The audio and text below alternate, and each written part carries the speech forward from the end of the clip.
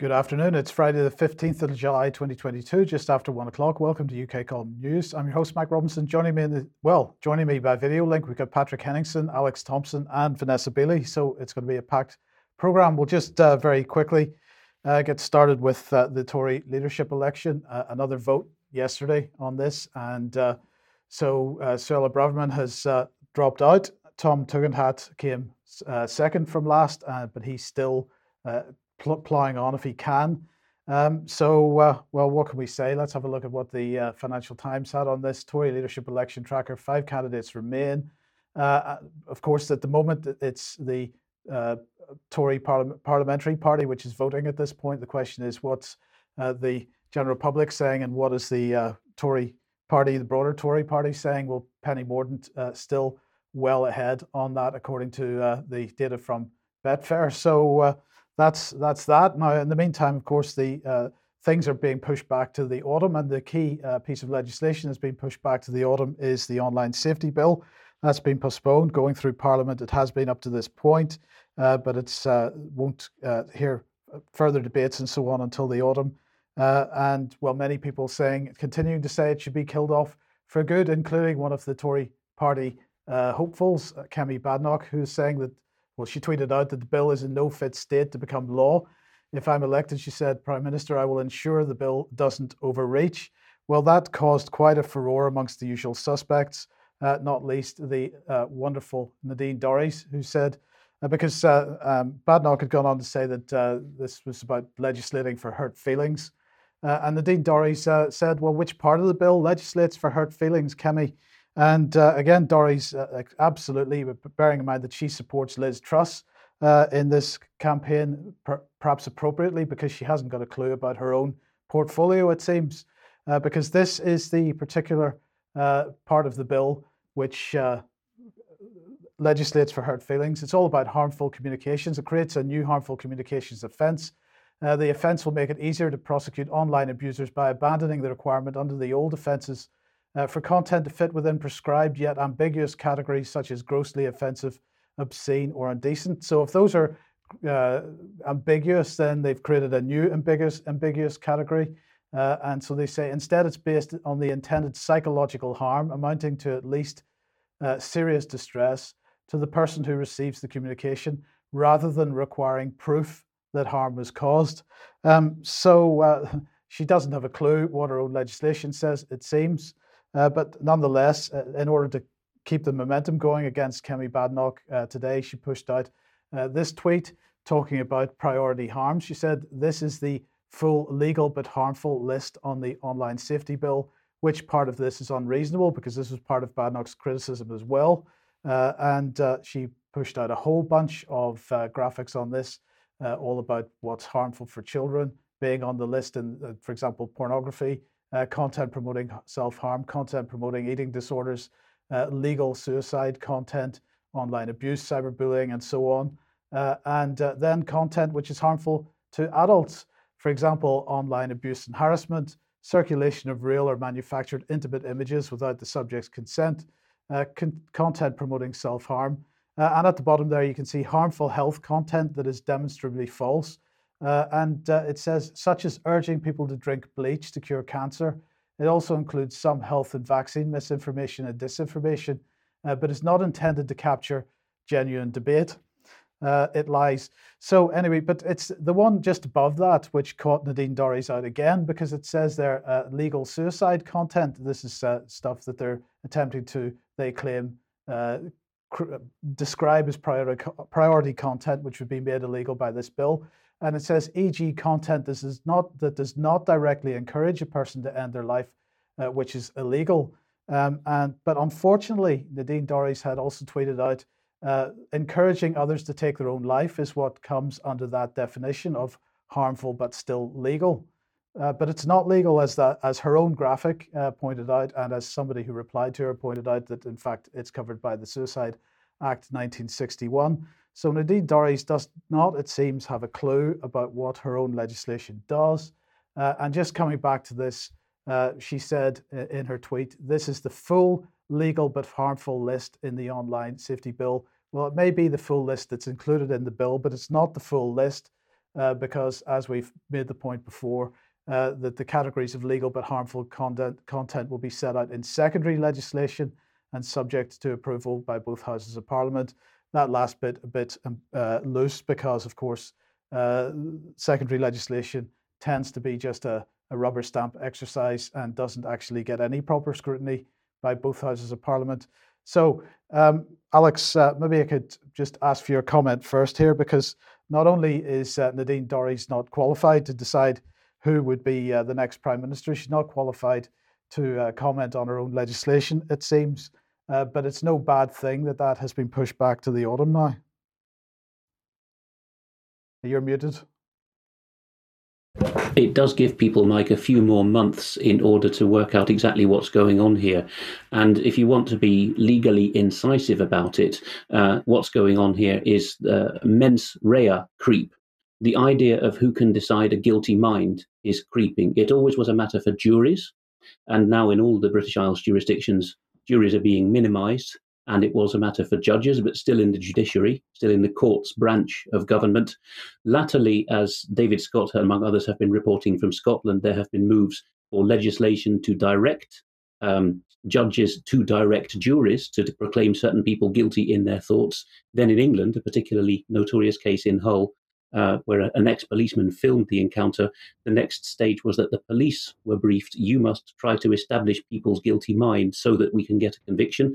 Here on the continent, it's routine for attorneys general and their underlings, prosecutors, to do it, who straddle the divide between the executive and the legislature. Now, Mike, the decision on who has a guilty mind, who intends to inflict psychological harm, thus obviating the burden of proof requirement, that's now been completely devolved to not even the pure executive at ministerial level, but actually to mandarins who will be told what to do by international think tanks. We have seen that foundations like the Ford and Carnegie Foundation, Carnegie particularly, are very interested in lobbying Western governments transnationally on bringing in definitions for mens rea. So you will be tried effectively by international corporate standards, and the judges and the juries will be there for show. Yeah, okay, thank you for that. And just to finish this off then, I just want to make the point that while it's good that the online safety bill has been pushed back to the autumn, and that gives people plenty of time to start getting campaigning against it, it can't or it shouldn't be taken out of the context of all the other really horrendous legislation, which is either going through Parliament over the next several months or has already gone through in the last several months. And Alex, this all has to be fought as a block rather than piecemeal, one at a time. Yes, absolutely, it does. But it's got to that tricky stage where there's the slide that you've just shown has got a dozen bills, and this is going to be very difficult as a judgment call for people who see the threat here to name all these without seeming like bug-eyed loons, simply because of the amount of detail. And I think Pat wants to come in on that point as well. Patrick. Yeah, the main point here is, speech regulation, regulating speech is you can't separate speech from thought. And I think Alex alluded to that earlier. Then you're into the business, the government's in the business of thought regulation. You can't separate these two things. Speech is a representation, a manifestation of what you're thinking. This is why traditionally governments don't get involved in regulating speech, at least not in democratic or so-called free societies. It's a total slippery slope. It's a bottomless pit. How long they start drawing up lists and they start drawing up guides, and it doesn't end. It's a bureaucratic nightmare. Not only that, it's not only about hurting the feelings of individuals. If the government's feelings are hurt, if ministers' feelings are hurt because people are poking fun at their policies, or they're pointing to something they call Russian disinformation that goes against whatever the state policy is on Ukraine, for instance, which is what the government's currently doing, and basically attacking any media outlets, foreign media outlets that criticize their policies. And that's a threat to national security because the government's feelings are hurt. Because they can't have an open debate about the efficacy or the credibility of their policies. That's exactly where we're at right now, actually. And imagine if that becomes standard. And becomes legislation. Yes. Okay. Well, let's, Patrick, move on to COVID. Do we have a comeback? That's the big question here. Some people are very excited about the prospects of a comeback for COVID. It's government's best friend, as you know. Nobody loves COVID more than this particular government leader here. We can't tell who she is. She's wearing a mask, so that's the question: is Corona back? Is this a return of Corona? If you look at mainstream media right now, it's wall to wall stories about variants and surges in cases. Okay, let's just take a look at what some of those are. So obviously China's front and center on this. They're pursuing a zero COVID policy. We all saw the scenes from Shanghai last month. So now they're going into regional lockdowns. There's also the government's reserving the power to possibly freeze people's access to bank accounts and things like this in rebellious regions. We've seen reports alluding to that possibility. If not, that might be happening in some parts of China. But if we just carry on here, so the nightclub industry is basically devastated. And this is an article here by Al Jazeera talking to an owner, bar owner. The entertainment industry in Shanghai is basically destroyed. So they're pursuing a zero COVID policy, and you can say what you want about where we're at, but you have to remember when this all kicked off back in the spring of 2020, all of our governments, and they're on record as admitting this, Hancock and everybody else, saying they looked to China for inspiration. They were so impressed with how China dealt with the virus, and they imposed lockdowns. And we effectively in Italy, starting with Italy, Spain, UK, the rest of Europe, the United States, everyone's kind of riffing, copying China in that respect. And so the bar owners here in the entertainment industry, they're not booking any tours, no live music, because they're saying, why should we invest or do anything there if it's just going to get shut down? So that's a big part of cultural life, a big part of quality of life, basically under threat, gone. And if we just advance to the next quote there on that. So they think bars or clubs are only for fun and should be closed. That's how the owners are viewing where the government's coming from on this. So bar owners believe that for Beijing, there isn't a good place for bars, clubs, entertainment in the future. So preferring the virtual option. We were all there before. So if we carry on this talking point here, let's look at the Western coverage. This is Washington Post from this week. The BA.5 variant, apparently it's a relation of Omicron. I mean, whatever, it's spreading according to mainstream media. The risks of a coronavirus reinfections grows, and we carry on from that. Another one, we've got the Wall Street Journal as well, and they're saying that a reprieve on COVID-19 is fading now because of the onset of this new BA.5 subvariant. It's supposedly taking over. The amazing thing is that it seems like the war in Ukraine had scared the variants away for the last 4.5 months, something like this. We're in the 5th month now of the conflict in Ukraine, and all the variants were afraid. They sort of receded. They're hiding. I think now that Ukraine is basically subsiding in terms of the forefront of the virtue priorities of the West, the variant has taken this as a signal to make a comeback. And so this is why you're seeing the emergence of the Omicron variant. You think I sound ridiculous? I'm just really going by the mainstream narratives. So where does this end? Biden officials are pushing to offer a second booster shot for all adults, or that could be a third booster shot if you've already had your second booster shot. So all roads lead to vaccines and in vaccine passports, as we'll show you in Europe here. So let's take a look at where the vaccine issue is. This is very disturbing for a lot of people. The FDA is now pushing this new framework program. They will not require clinical trial data to authorize the, quote, redesign of COVID boosters for various variants. Okay, so they're lifting the regulatory regimes altogether, a total free for all. Obviously, Moderna and Pfizer love this. Bill Gates is pushing for this. All of those types of stakeholders think this is perfectly fine. In fact, they've been calling for this since the beginning of this sort of COVID crisis and the vaccine rollouts. They just wanted to kind of get rid of all of it. So that's the question: is COVID back? Is COVID back? It certainly looks like it. It certainly looks like there's a campaign in the media to elevate it into the public consciousness for the fall and the winter. And if you think about it, it's the best tool that governments have to keep people from going onto the streets and protesting. And if you think about the economic situation that people are facing right across the Northern Hemisphere and the world, quite frankly, they actually have great reason and cause to protest right now. And so a pandemic would be incredibly convenient for a lot of governments. We should all look to China as our guiding light and look at the scenes in Shanghai. And our governments are very excited when they look at those scenes. They think, wow, if only we had that level of control, maybe we need to get to work this winter and fall. The problem is there's going to be a lot of pushback against it because a lot of people have had a taste of freedom. Again, they remember what the old normal looks like, and maybe they're not so keen to go back there. So the WHO, the World Health Organization, you probably commented a little bit on this on your last program. Dr. Tedros is at it. We chose this Wales Online because it's got the little Ukrainian heart up there. That's nice. So just don't lose sight of Ukraine in your concern here. So the WHO is basically saying we need to get back to masks. We need to get back to social distancing.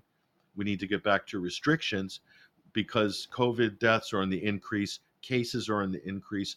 We shouldn't get lackadaisical now because the virus hasn't gone away. The global pandemic is still raging, according to the WHO and its head, Dr. Tedros, a person whose face a lot of people are get very uncomfortable when they start seeing him appear in the media. Here he is right here. He's a director general, handpicked by Bill Gates. This is what he has to say about the situation. I'm concerned that cases of COVID-19 continue to rise, putting further pressure and stretched on the stretched health systems and health workers. I'm also concerned about an increased trend in deaths. What could that increase be? I don't know. They might be talking about sub-decimal points of increases. It doesn't matter. That's the talking point. And he's saying new waves of the virus demonstrate again that COVID-19 is nowhere near over. As the virus pushes us, we must push it back. So again, we're still in a raging pandemic. I mean, who knew? Certainly I've been to places around the UK recently. Nobody's in a pandemic. Nobody thinks they're in a pandemic, but you can still get banned from Facebook if you say that, which I did a couple weeks ago for 7 days.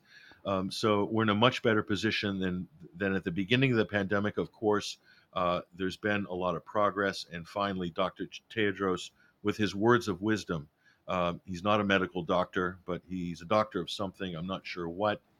We have safe and effective tools that prevent infections, hospitalizations, and deaths. What are those tools? I'm not sure. Is he talking about masks? Is he talking about the vaccines that don't prevent infections or hospitalizations or deaths that maybe arguably could be causing injuries and deaths? Is that what he's talking about? I'm not sure. However, we should not take them for granted. None of this really adds up or makes any sense. And there's a nice little propaganda bump here. This is from one of the articles talking about this. You remember all this stuff that our government spent billions of pounds and dollars to gaslight us with? Here's just a reminder. We're ready to make history, sort of thing. That was the talking point. This is a historical pandemic. We all need to sort of solidarity, get together, unite under this banner of saving each other from the pandemic. And we actually paid for that propaganda. We're paying for it now in terms of the COVID relief cash. We're paying for it in terms of hyperinflation.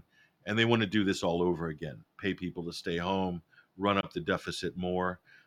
So this is where the establishment's going. This is where the WHO is going. This is where our mainstream press is going. The question is this where our politicians can go? Because it's not clear that they can go there again. It's not clear everywhere. They will try. It certainly looks like it. Taking France as a good example. But can they actually pull that off? The press are on board. The WHOs, the international organizations, they're locked in. They'll happily do this again. But can our governments actually pull this off and stage another pandemic again? Okay, thank you, Patrick. Vanessa, did you have some thoughts on this?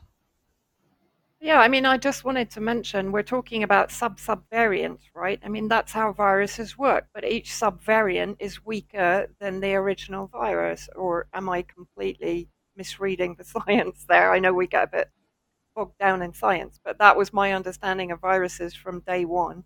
Second thing, I think the interesting point here is this: why is it coming up now? Just as they're also announcing 40 degrees plus heat waves across Europe and UK, and telling people not to travel. So the focus actually seems to be on not traveling, not necessarily on the virus as such, because in those kind of temperatures, one would assume also that a virus isn't going to do particularly well. Viruses normally come into their own in September, October, when it starts to get cold and miserly and all the rest of it, right? I mean, the insanity of these narratives is just quite staggering. So for me, the focus here seems to be, rather than COVID is just a tool to lock down. The weather at the moment is being used as a tool to lock down. Nobody seems to remember 2003. We're being advised not to travel because a heat wave's coming. So something's in the pipeline for which we are being, in one way or another, locked down. Yeah. Yes. Okay. Well, thank you for that. And well, just to reinforce this a little bit, I just wanted to put this article from The Guardian on screen. The headline is 1,400 graves dug at Mariupol cemetery since mid-May, images suggest. So they're saying 1,400 people they're saying these are mostly people that have been dug out from under rubble and so on. So I just thought, well, hold on a second. These are people that would not have otherwise have passed away other than through the conflict. So let's call these excess deaths. So this is excess mortality. 1,400 since mid-May. So that's about 8 weeks or so. And that gets a headline in The Guardian. But The Guardian not really talking about the excess mortality in the UK. So we've had this on the screen this week, but let's just remind ourselves what the Office for National Statistics said. The number of deaths registered in the UK in the week ending 1st July 2022 was 11,828, which was 12% above the 5-year average. That's 1,278 excess deaths. So we had roughly the same number of excess deaths in the UK in 1 week as The Guardian headline is talking about in Mariupol in 8 weeks. So let's just reinforce that. So the question then is, why are people dying in this country with almost no comment, it seems, in terms of excess mortality?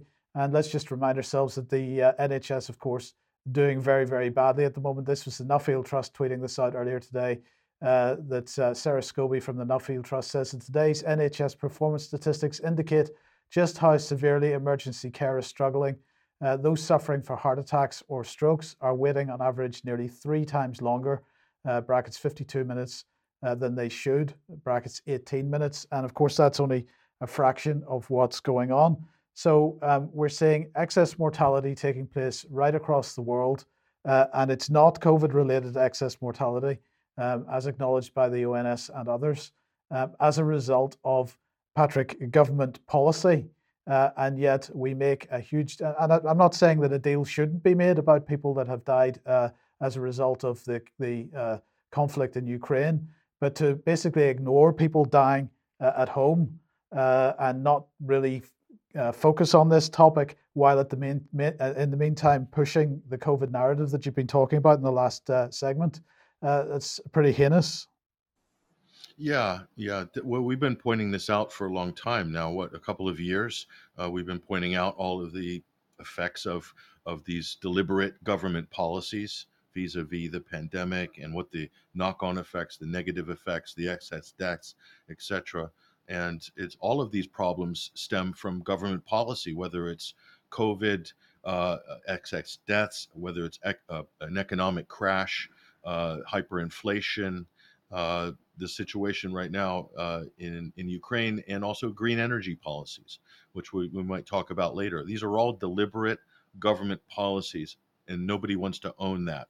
They want you to think that all of these crises have emerged naturally or organically and are the fault of some other external actor, be it Vladimir Putin, be it Corona and the sub variant, the latest subvariant, or something else, climate change, for instance. And all of these, we have no choice. We just have to pursue these policies to save you and keep you safe and save democracy, etc. Well, I'm glad it'll be keeping me safe. But anyway, let's move on. France Now, yesterday was Bastille Day. Patrick, what was going on last night? Well, we have a video clip from Paris. This is the National Day in France. It's a big day. Very for patriots, it's really the biggest day of the year. And here's the scene from Paris last night. We'll go ahead and play this.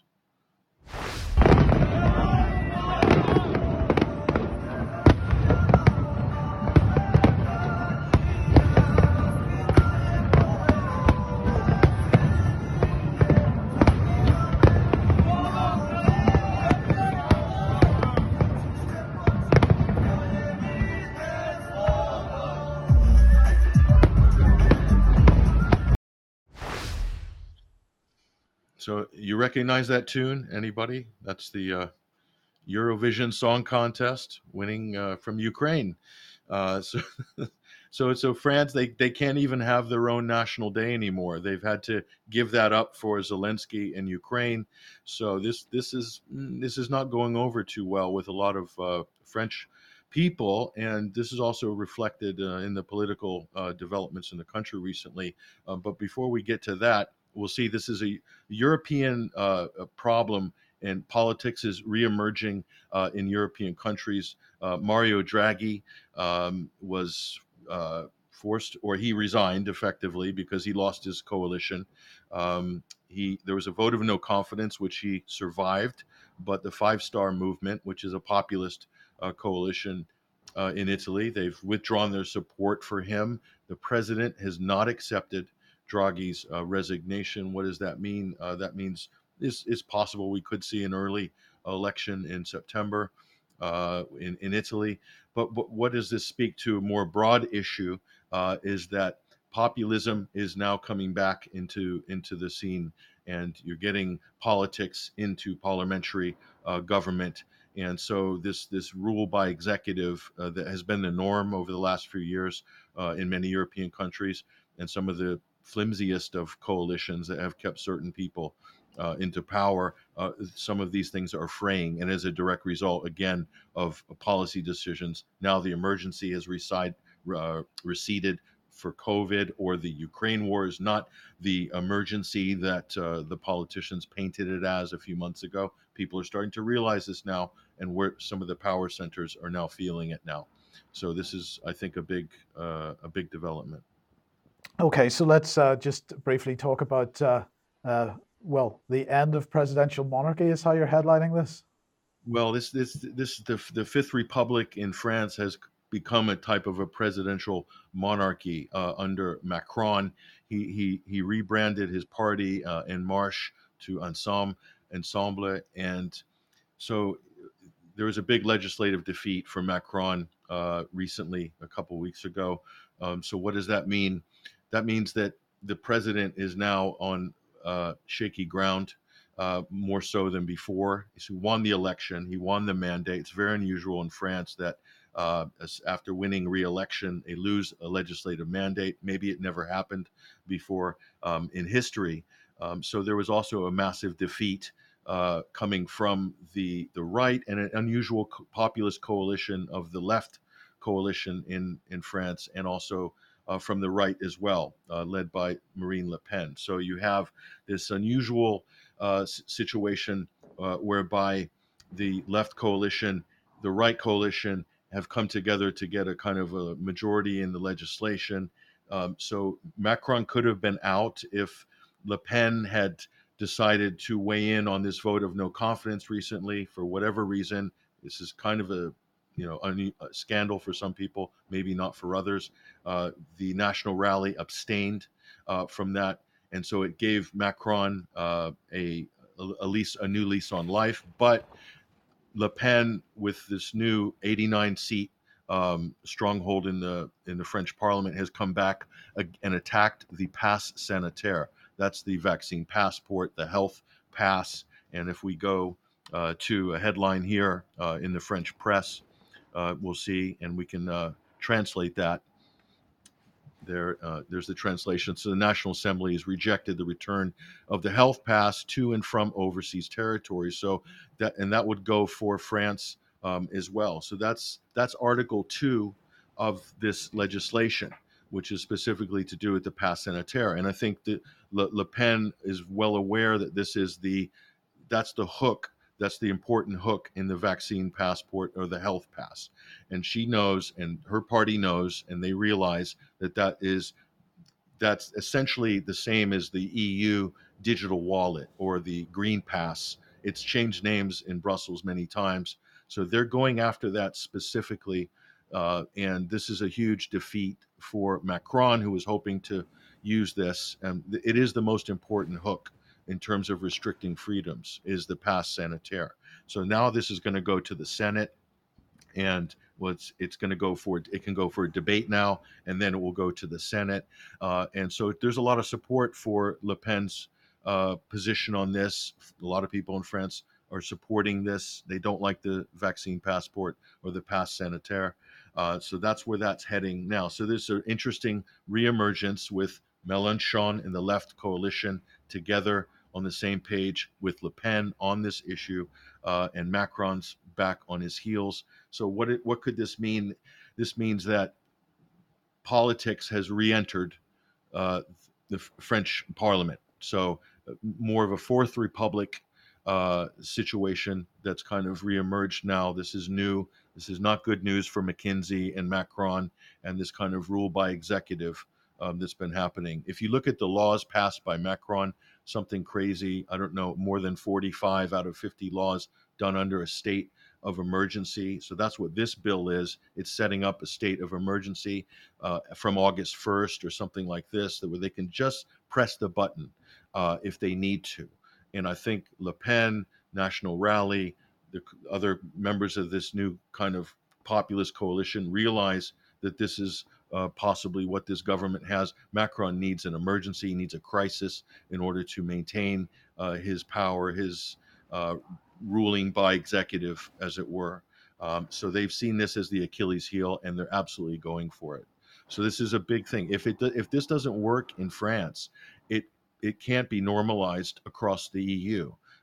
So wherever Germany and France go, and Italy too, to some extent, that's going to be the future of Europe for policy. So this is not good news for Ursula von der Leyen and for Brussels. I don't know how they're going to react or how the deep state's going to react on this in France, but this is a major defeat for this kind of technocracy agenda, this World Economic Forum, McKinsey and Co. Kind of PR generated new technocratic agenda. So no pass sanitaire, no digital wallet, effectively. Yeah. Okay. Alex, any thoughts briefly on that? Just for those who aren't aware of the constitutional differences, Pat is quite correct to say France, Germany, Italy is the triangle, but they have very different setups now. France, as Pat alluded to, since 1958, has had this now teetering model of a fifth republic, which is US-style executive rule by the president, who directly appoints the prime minister and the rest of the cabinet to do his bidding. Germany and Austria, of course, they had to get rid of their imperial rule, and so it was unthinkable to bring anything back that resembled a king. So they have absolute figurehead, titular presidents who are appointed not by the federal chancellors, the prime minister equivalent, but by the party system. Italy, somewhere in the middle. Sergio Mattarella, this long-serving dinosaur of the establishment left, not the old conscientious left, but the sort of nominally Christian establishment left. Mattarella has said to Mario Draghi last night, the British equivalent would be, well, jolly decent of you to fall on your sword, old bean, but we need continuity, so you can't go just yet. Of course, the silent parallel to that is Britain, because that's what's been said to Boris Johnson to trigger the race that we've seen at the start of the news, because this is going to drag on into the autumn. Trouble is, in Britain, we don't see a President Mattarella saying this and withholding a resignation until the mess has been swept away. Instead, we have to guess whether the lead was taken by the Cabinet Office, the Tory grandees, or the donors to the Tory party. Pretty much all the same thing, the City of London, but we don't get to see it. Yeah. Okay. Thank you. Okay, let's move on then. If you like what the UK Column does and you would like to support us, then please head over to community.ukcolumn.org. There are options to help us there, or you could pick up something at the UK Column shop. But in any case, do please share anything that you see on the various platforms. Right. Let's move on just to economic stuff. And Patrick, the headline here is The Age of Stupid. Well, just getting into the economic situation, we have to kind of admit at this point, look at the spiraling inflation, look at the economic prospects for the next 6 months, the next year, the next 2, 3, 4, 5 years. These are three specific factors have made this possible. One, of course, the most recent is sanctions, trying to cancel Russia, the world's largest overall commodities producer. Trying to cancel them, trying to embargo them. This has had a huge backlash against the Western economies, Europe, North America, and many others. So it's backfired badly. That's a specific policy that was pursued with vigor by our politicians, by Boris Johnson, his government, by Joe Biden, his government, and they managed to strong arm the rest of Europe into that. And of course, the U.S. is benefiting greatly with incredible prospects for LNG sales right up to the year 2050. So not everybody's unhappy about this situation, of course. But the other policy on there is COVID. We can't ignore the fact that the huge proportion of money in circulation was printed in the last 2.5 years as a response for COVID. Okay, that's driving hyperinflation as well, that mad quantitative easing. And the third thing on that image there, of course, is green energy policies. So, look, you can't fight all of these wars simultaneously, and this is what the West is attempting to do. And it's now we're seeing the results of it, and it's a total collapse.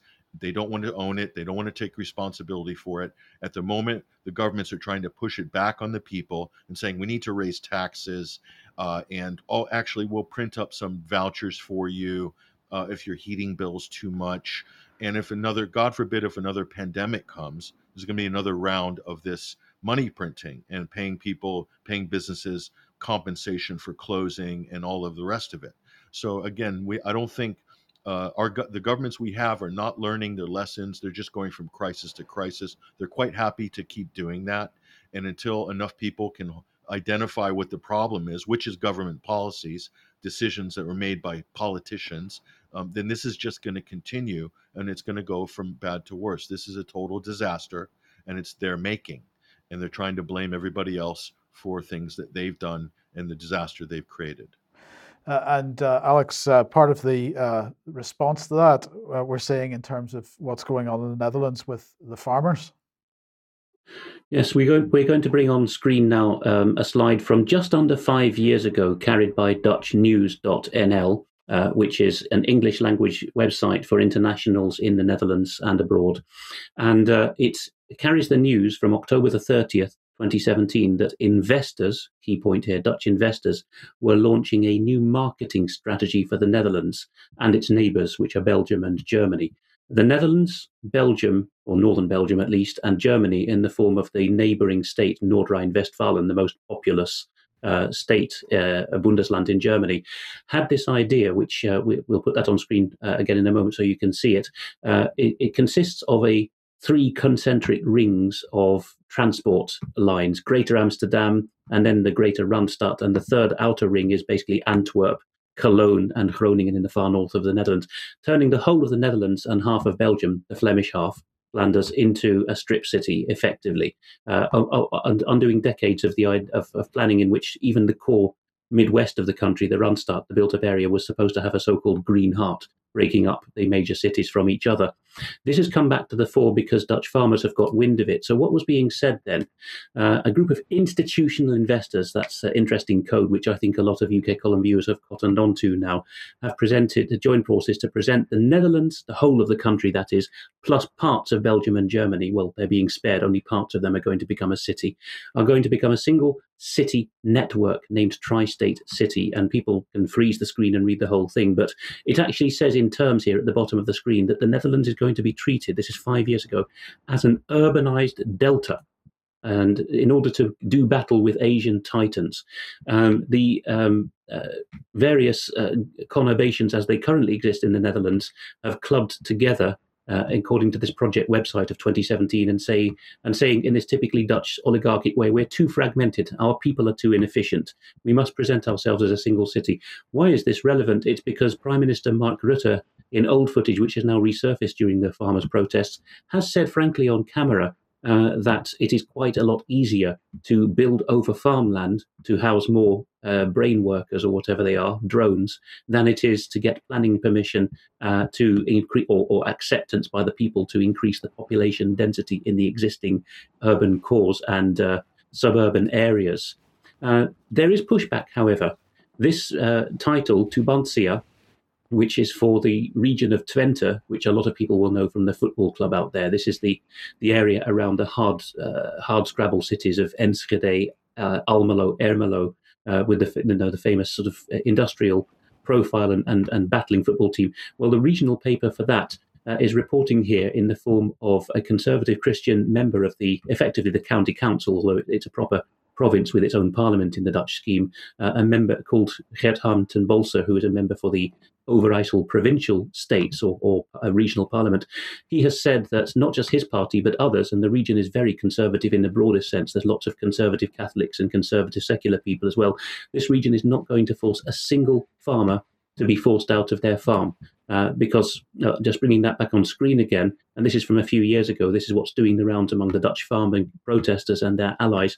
Look at that. The Netherlands is being presented as if there was nothing there but high-density travel networks. And, the first thing you see is, when you get up to Frankfurt and Paris, there's a bit of green space. So you can imagine what kind of concern this is causing. In this sort of metro or subway style, underground style map, the Randstad core cities, Rotterdam, Amsterdam, The Hague, Utrecht, are being presented as some circle line, to use a London equivalent, sort of a ring road.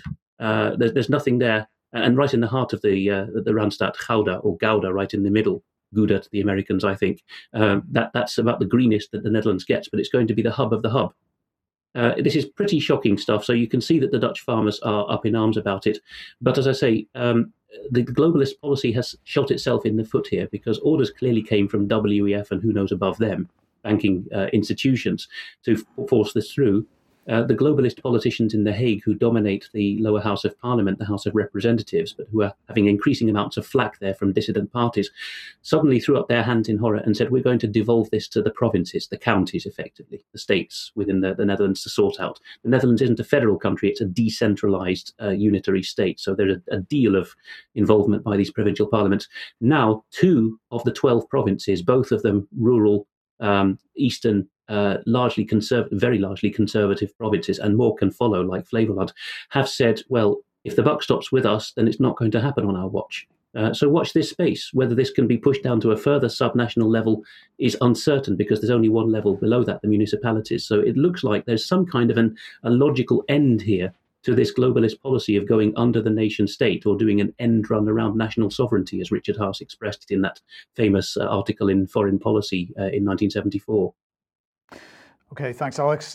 Well, look, let's move on to war and, Kaliningrad, first of all. So the headline broke a couple of days ago. Lithuania will allow sanctioned Russian goods trade to Kaliningrad. They have backed away. So this article saying European Union member Lithuania will allow sanctioned Russian goods to transit the territory on their way to Russia's Kaliningrad enclave, its foreign minister said on Wednesday, reversing the policy after new European Commission guidelines. And what were those guidelines? Well, the EU said that the trade sanctions, should not apply to transport between Russia and its enclave, so long as the volumes do not exceed the averages that they have transported over the last 3 years. So they're determined that Russia will not be allowed to send anything to Kaliningrad which may be above what is considered normal. So that's the EU has effectively done a U-turn on this. And very, very briefly, Patrick, the question in my mind was this as a result of the concerns within the European Union that the Nord Stream 1 pipeline, which has currently been switched off for maintenance, would not be switched back on again? You're muted. Yes, this is now back on the table.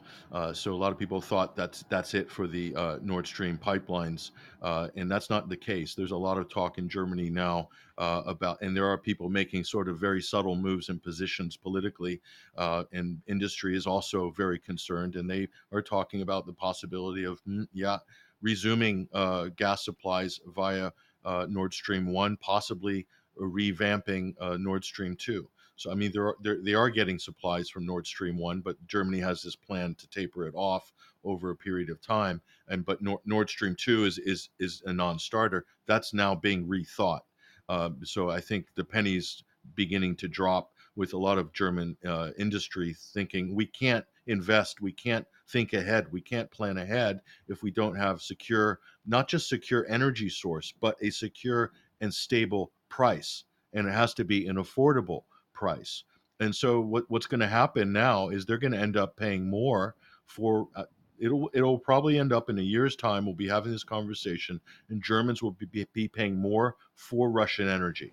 That's where this is going to end up. The only other choice for Germany is full deindustrialization and abject poverty and a trade deficit.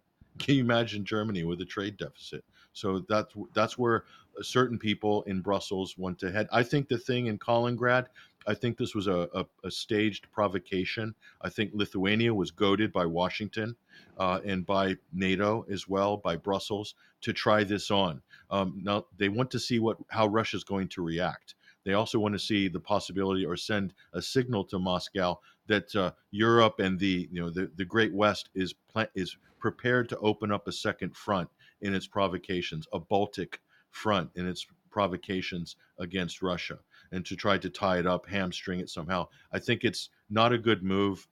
I think it's hugely backfired, and it's also a declaration of war. When you do a blockade, that's any other time in history that's regarded as a declaration of war.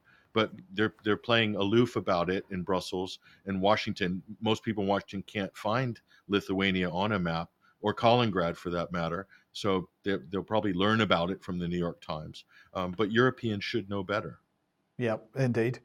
Okay, Vanessa, let's move on to the Middle East then, and beginning with the headline that a key Islamic State figure was killed in Syria as a result of a drone strike, says the United States. Yeah, that has today been denied by ISIS itself, actually. But we'll run through the story anyway because Patrick mentioned another front, but the Syrian front is rapidly coming back into focus. And I do wonder why we're being given these other distractions such as corona, weather, travel disruptions, etc. And I do feel that something is building here in Syria now. So that's why I wanted to go through this today and see how it all ties in with what's happening in the northwest with Israel and Iran, etc. So 3 days ago, I think, 3 days ago, these headlines were all over the place. Twitter was full of the news that Maher al-Agal had been killed by a drone strike, a US drone strike, and his second in command, Khaled Soubeh, had also been killed in the strike. I immediately picked up on the fact that there was very little evidence of a successful drone strike. I've witnessed drone strikes in Gaza. I've seen them happen in front of me. Alleged Hamas members going to work on their motorbike and being hit by an Israeli drone literally on the street. It leaves an awful lot more mess than this. And of course, who is first on the scene of this alleged ISIS assassination by the US? None other than the terrorist auxiliary, the White Helmets, famous, of course, for their corroboration of US and UK foreign policy in Syria. That is their main purpose. They are the main evidence, in inverted commas, supplier to Human Rights Watch and Amnesty International, etc. This is a tweet by Saad Abedin, who's actually an Al Jazeera journalist, who's certainly not with the government in Syria, but a tweet, and she was the only one up on this. She said the only that has been identified is that of Khaled Soubeh, who not effectively ISIS. He actually belonged to the competitive factions to HTS or Al Qaeda in the northwest. So this is why this now begins to get a little bit interesting when I'll go into more details about what's happening right now in the northwest. Of course, here it's just another example of a white helmet standing by a crater, supposedly gathering sarin samples after the alleged Khan Shaykhun attack in 2017, wearing sandals and no real protective gear. So that's how reliable the white helmet evidence is, as if we needed any reminder of that. So what does Joe Biden say about all of this? I'll read it from here because I can't see the screen. So effectively, he's saying he's praising the intelligence community. He's claiming that the strike significantly degrades the ability of ISIS to continue their operations in the region. Of course, he ignores the fact that the ISIS is effectively another proxy of the United States in the northeast and in Iraq.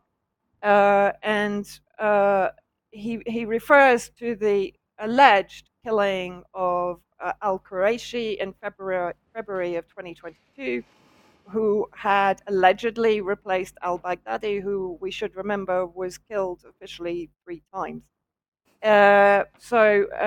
He talks about it sending a powerful message to all terrorists who threaten our homeland. I'm not quite sure when there was last an ISIS attack on US territory, or officially, and our interests around the world. I mean, the hypocrisy on this, again, is kind of off the scale. So he then goes on and talks about the culmination of determined and meticulous intelligence work. This assassination didn't happen, right? And stands as testament to the bravery and skill of our armed forces, blah, blah, blah. The number of tweets that I saw going out with this saying, God bless America, indicates to me the gullibility of the American public. So let's look at the timing of this alleged strike. Why is Biden trying to distance himself, or the US administration, from its collaboration with ISIS in Syria? He's now visiting Saudi Arabia, and before that, he's in occupied Palestine, normally known as Israel. And here is his kind of opening gambit speech when he arrived to Yair Lapid, the Prime Minister. And I say again, you need not be a Jew to be a Zionist.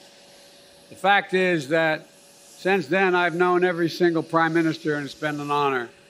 Formed strong working relations with each of them. And now, this is my 10th visit. Every chance to return to this great country, where the ancient roots of the Jewish people date back to biblical times, is a blessing. Because the connection between the Israeli people and the American people is bone deep. We invest in each other. We dream together.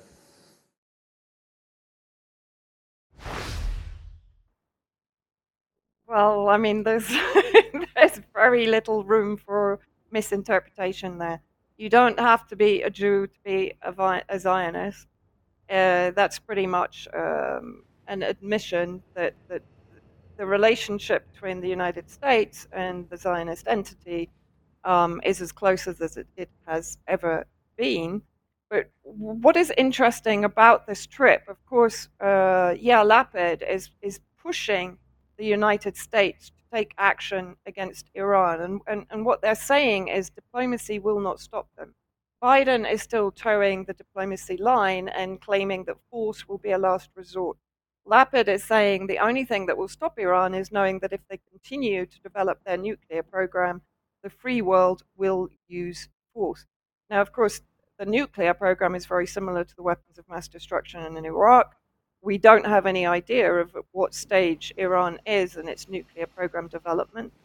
Any independent state has the right to develop a nuclear program in consideration of the global insecurity that is being fostered by the United States and its allies, including, of course, Israel. But let's have a look now at this Russian airstrike in Idlib, which was a few days ago, so prior to the alleged assassination of the ISIS leader. This is a strike on an Idlib terrorist underground hideout, very similar, of course, to the claims of underground hospitals that you will hear often in Western media, and claims that Russia is targeting hospitals. In reality, what they are underground cities in many instances. And here, this was actually, according to intelligence on the ground here and according to Russian media reports, this was a drone factory. So this area, this enclave here, was producing underground drones to attack the Syrian Arab Army and Russian positions and civilian positions. Now, I would assume that either Turkish experts are involved in this or NATO experts. We know again from sources on the ground that NATO experts are enabling the terrorists to produce some kind of basic chemical weapon, but it could also be that they were involved in this development of drone technology in Idlib by the terrorist group. So if we can move on, Mike. Yep.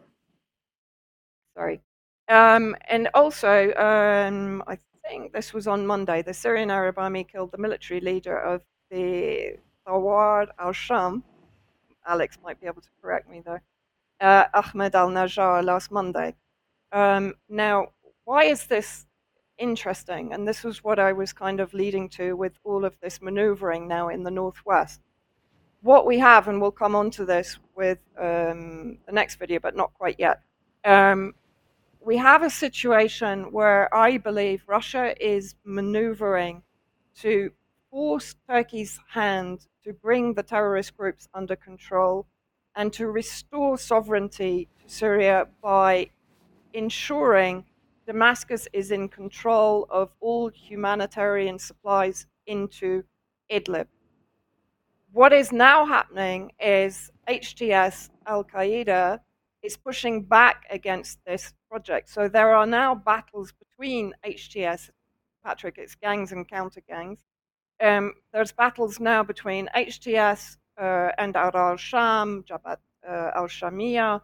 All the groups that come under the Turkish umbrella are now battling against Al-Qaeda, HTS, for influence and power in Idlib. Of course, Abu Muhammad al-Julani, the leader of Al-Qaeda, very much sees himself as the future president of what he perceives will be the autonomous region of the Northwest. So what we have now is really a jostling for position between Turkish-backed militants and Al-Qaeda, who wish to keep hold of their power base in the Northwest. So we're seeing clashes between the armed groups themselves, but we're also seeing an increase in clashes between the armed groups and Syrian Arab Army positions. So things are definitely sort of hotting up in the Northwest. We also have good intelligence on the ground that there is very probably going to be a Zionist attack. It was expected last night. If it's not last night, it will be tonight. Again, this is because of Biden's presence in occupied Palestine. They want to show a regional force to Biden. And the suggested targets are the coastal areas, so Tartus and Latakia, which brings them, of course, dangerously close to the Russian base at Haimamim in Tartus. What is also interesting is that on the 19th, it's been announced that President Putin will be going to Tehran for a trilateral discussion between Turkey, Iran, and Russia. Erdogan will be there, so that ties into what I've just been saying, that there is now a jostling for recalibration of the Northwest from Russia's viewpoint in favor of Damascus, of course, and Russia is keen to see the situation calmed down and finalized to the benefit of both Russia and Syria. And of course, the claims in American media are that the reason for Putin's visit to Tehran is that Tehran is now suggesting it will supply drones to Russia for its war in Ukraine. So there you see the shaping of a narrative to further criminalize Iran. If the nuclear deal can't be used to demonize Iran, perhaps we will see the fact that it's coming on board and supplying weapons to Russia. This will be one of the reasons used by Israel or the states to ramp up and escalate tensions against Iran. And of course, Iran is pushing back with its own fairly bellicose rhetoric. So things are coming to a fairly heated point here in Syria, because Syria will be the target of any of those strikes, in my opinion. So moving on, we now have sorry, Pat. Did Patrick Carry on. Yeah, okay. we need to carry on, Vanessa, if you don't mind. Sorry, okay. No worries. So that leads me into this video of Dmitry Polyansky at the UN in Geneva, talking about the Bab al-Hawar so-called humanitarian border crossing. Thanks, Ambassador Michelle Nichols from Reuters. You said in the page has been turned. Is that it? Is Russia done with this? Are you going to engage in any further negotiations? Let me remind you of how it all develops. So a year ago, we all agreed, the basis of our understanding was our common position with the United States, that humanitarian efforts in Syria needed improvement. And we agreed on the text of 2585, which was composed in the way that we were all waiting for the report of Secretary General in the midterm after 6 months. So the formula was expired, it will be extended subject to substantive report of Secretary General. I may be mistaken in the words, but something like this. When it came to the moment when it was about to be prolonged, we said, guys, we had some kind of homework which we agreed to do. You failed to do this homework. But we heard things that were absolutely opposite and breaking the trust that emerged at the beginning of these consultations. And they were said publicly. They sounded like whatever Russia would like to do, the resolution will be automatically extended for 6 more months.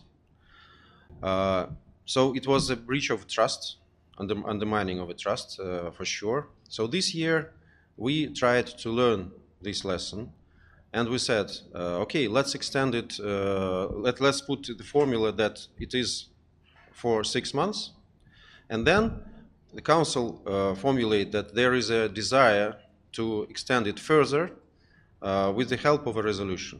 So with a view to further extension. This is the phrase in our draft. What our American and British and other colleagues are now trying to imply is that 6 equals to 0.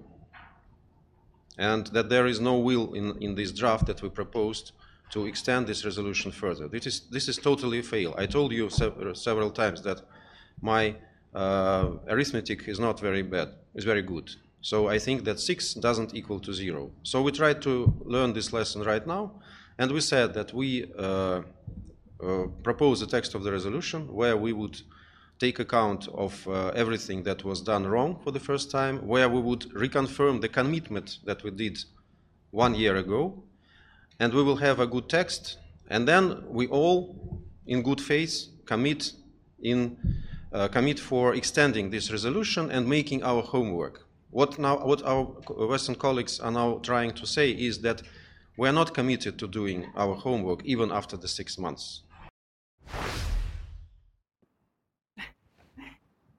Why I wanted to play this, because of course Russia again has been criminalized over its alleged veto of the humanitarian crossing at Bab al-Hawar. I don't have time to go into too much detail, but effectively Bab al-Hawar is under control of Al-Qaeda. When Russia reduced it down to a 6 months extension, it insisted on a Secretary General audit, effectively, because it knows exactly what is going on in Bab al-Hawar. The goods are coming in, Al-Qaeda are trading them. It's providing revenue for Al-Qaeda. Weapons are also coming through this crossing, just as they were previously with all the formerly open border crossing. So the fact is that the West was dishonest in its acceptance of that 6 months extension. No homework was done, so the Secretary General didn't provide the substantive audit. So all that Russia has been saying, it's basically saying, no, we have to adhere to the principle that we set out in the beginning. But what's important here for me is Russia won this war, it won this discussion. And why did it win it? Because it had the backing of a number of states, even NATO states, that formerly I don't think would have come out publicly in defense of a Russian resolution against the US, UK, France, and EU states, for example. So effectively, what has now happened, Russia has got exactly what it wanted, a 6-month extension. The promise of a Secretary General report, of course, we know that that probably won't happen. But what is interesting, even India came out and said, look, we have to stop the politicization of humanitarian aid. It's insisting on humanitarian aid being allowed to the Syrian government, which is a first.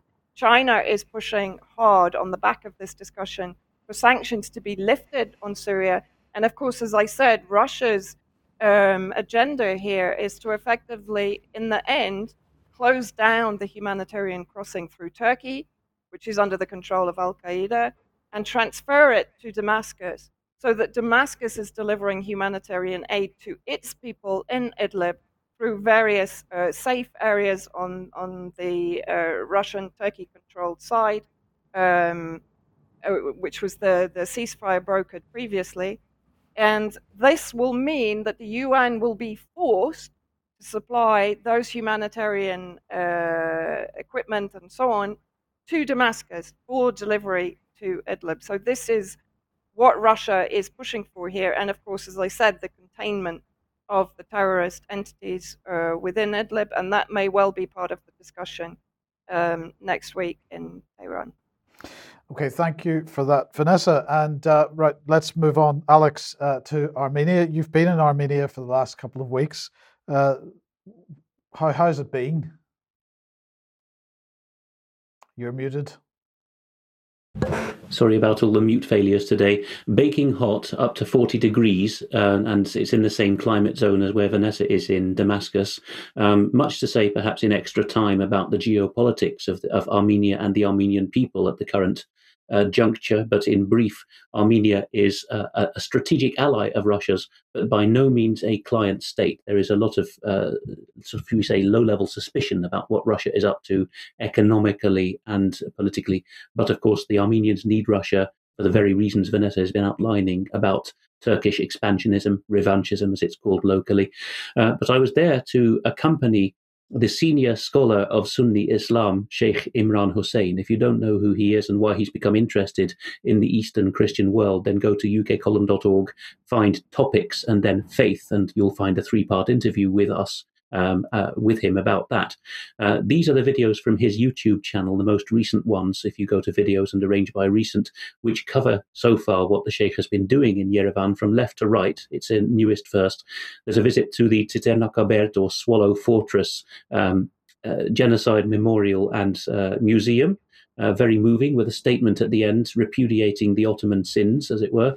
Then there's an interview with Noyan Tapan, or Noah's Ark, which is a major platform for the Armenian diaspora, particularly in the USA, centered around Glendale, California. The third one along, which we're about to hear a clip of, with Gevorg Viratz interpreting, well known to UK column viewers through my Eastern Approaches sub-brand. This lecture is to theology students and exiled Western Armenians, and I'll get into the politics of that more in extra time. And the fourth one, recorded while the Sheikh was in Yerevan, is an appeal to prevent violence between the Muslim Albanians and Christian Macedonians, a Slavic people in what's now called North Macedonia.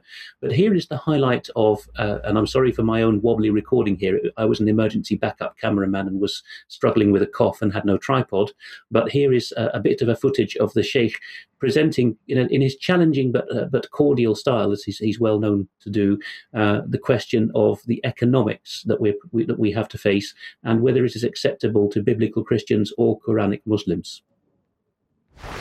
How did he get the mountain of bread? Ինչպես ները ստացավ այդ լերը հացի? Number one, Առաջինը, the banking system. բանկային համակարգ.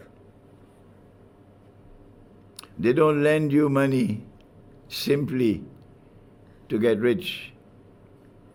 Նրանք դրամ չեն տալիս մարդկանց միայն որ նրանք հարուստանան. They lend you money to enslave you. Նրանք դրամ են տալիս մարդկանց, որպեսզի ստրկացնեն մարդուն. Number two, Not just the banking system, but the monetary system. Եվ երկրորդը ոչ միայն բանկային համակարգը, այլ նաև տարադրամային համակարգը։ When Jesus comes back, will he use US dollars or euros? Երբ Հիսուս Քրիստոսը վերադառնա, ինքը դոլար է օգտագործելու թե եվրո։ Answer me. Պատասխանեք, եթե կարող եք։ When Jesus comes back, None of them. will he use US dollars or euros? If you're a Christian, and if you have any truth in your heart, you'll know that this monetary system is bogus, it's fraudulent, it's a vehicle of exploitation and impoverishment and enslavement of mankind. Powerful stuff there from Sheikh Imran Hussein, but the really historic, without any exaggeration, the historic part of the visit was that a representative of mainline, but very scholarly and very Quran-focused Islam, with I think over 30 books to his name, has come with an impeccable Quranic scholarship record to the most persecuted country in the world historically in the name, supposedly, of Islam by the Ottoman Empire for 600 years, and has simply said that it was wrong from beginning to end. And just to bring one slide on screen, which is not as harrowing as some of the others, which is displayed at Site Nakabert, this is one of the photos which is of absolutely certain provenance. It's well known. This was taken by an Ottoman photographer with an Ottoman official holding a morsel of bread tantalizingly out of reach of starving Armenian children. There is no denying what happened in this genocide, nor the numbers of 1.5 million Armenians killed. And Sheikh Imran has brought a huge wedge into what was previously a united front of Sunni Islam supporting the Ottomans, and has said that they were Quranically wrong. So great things could happen from here. Okay, thanks, Alex. Patrick, we're just got 4 minutes left, so we're going to very quickly run through this, but I just want to very quickly bring on this tweet from WikiLeaks. Reuters former CIA engineer convicted in WikiLeaks espionage case, and this, of course, is Joshua Schulte, and here is the Reuters article that they link to here, former CIA engineer convicted. And they're saying that Schulte has represented himself in the month-long trial. The jury began deliberating on Friday. An earlier trial ended in March 2020. Mistrial because jurors deadlocked on the main counts. And then they quote here, today, Schulte has been convicted for one of the most brazen and damaging acts of espionage in American history.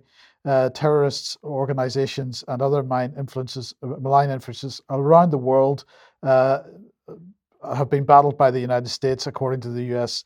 Attorney Damian Williams in a statement. But that point here, the WikiLeaks, if we think about WikiLeaks and the fact that this court case was around the Vault 7 leaks in particular, Vault 7 leaks weren't introduced as part of the extradition hearings for Julian Assange. So the question is, when he arrives in the United States following his extradition, should it come to that, which of course we know that it's very, very likely to, will they attempt to bring the Vault 7 leaks into that case now that they have managed to secure a conviction? But Hunter Biden, in sort of related issues, the phone hack claims test platforms misinformation policies. What's the update on Hunter? You're muted. I'm not sure if everybody has had a chance to have a look at the latest leak from apparently from Hunter Biden's iCloud backup, but it's completely salacious. We're not going to show you any of that material. Of course, it is available. It's being circulated. It appeared on 4chan. Here's the story here. If you want to flash this up. Hunter Biden phone hack. They're calling it a phone hack. Claims it tests platforms misinformation policies. So you can see how the media has immediately gone on this. So again, the story isn't the material that could potentially compromise the president of the United States because of the illicit activities of his own son. And if we go back to that Hunter Biden story on The Verge, you'll see 4chan was the venue that this has come out on. So it's on a message board on 4chan, and an iPhone backup extractor allegedly was used. So this isn't a high-level hack. I think if you look at the work of investigative journalist Jack Maxey, who's, I believe, in Switzerland right now, works with Steve Bannon. I think he's intricately involved in all of this as well. So this is real material. It's been, I think it's been extracted. I might be wrong, but it might have been from the original laptop. So it's not a hack of Hunter Biden's phone per se. This is my understanding of it. I stand corrected if anybody wants to correct me. My understanding of it is that they've used an iPhone backup extractor via Hunter Biden's original laptop data in order to get an iPhone backup copy of the data. And on this, tens of thousands of images, videos, all sorts of things. Hunter Biden doing everything from, selling crack or dividing up, weighing up crack, cocaine, and he's cavorting with various, professional female types in Las Vegas and places like this. There's stuff on there with Joe Biden in it as well. So there's enough on there if even a small amount of it is authentic, and it looks like it very well may be. There's enough on there to absolutely destroy the presidency.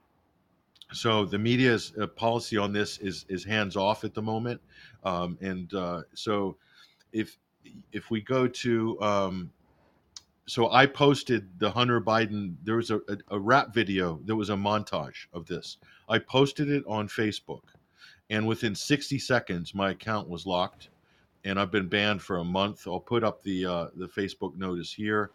So apparently, this was a violation of community standards. And I thought this stuff was out in public, and it's out there. It's well known. It's been circulated. Everybody on the planet's seen it.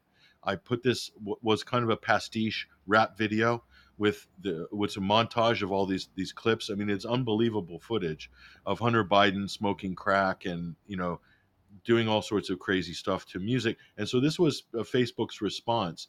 So they're basically saying that, well, firstly, the reason they've said is that this violated the privacy of the people in Hunter Biden's videos. So his salacious home videos, this is the president of the son of the president. This somehow violated privacy of the people in the videos. And I disagreed with the decision. And Facebook said, because of COVID-19, they won't be able to offer any chance to review my request or my thing. So this is Facebook's policy. So you can contest anything, but they won't review it because of COVID. I thought everybody was a remote worker. How could COVID make a difference in terms of reviewing, contesting these sort of things? So I don't get it. So I'm locked out for 60 days. I can't post, I can't comment or anything like that. But yet this material is all over the planet. It's even been published on some international media outlets as well. But me as a private citizen, there is a public or as a journalist, there's a public interest to this. This is the son of the president of the United States of America, the head of NATO, the head of the United States, etc.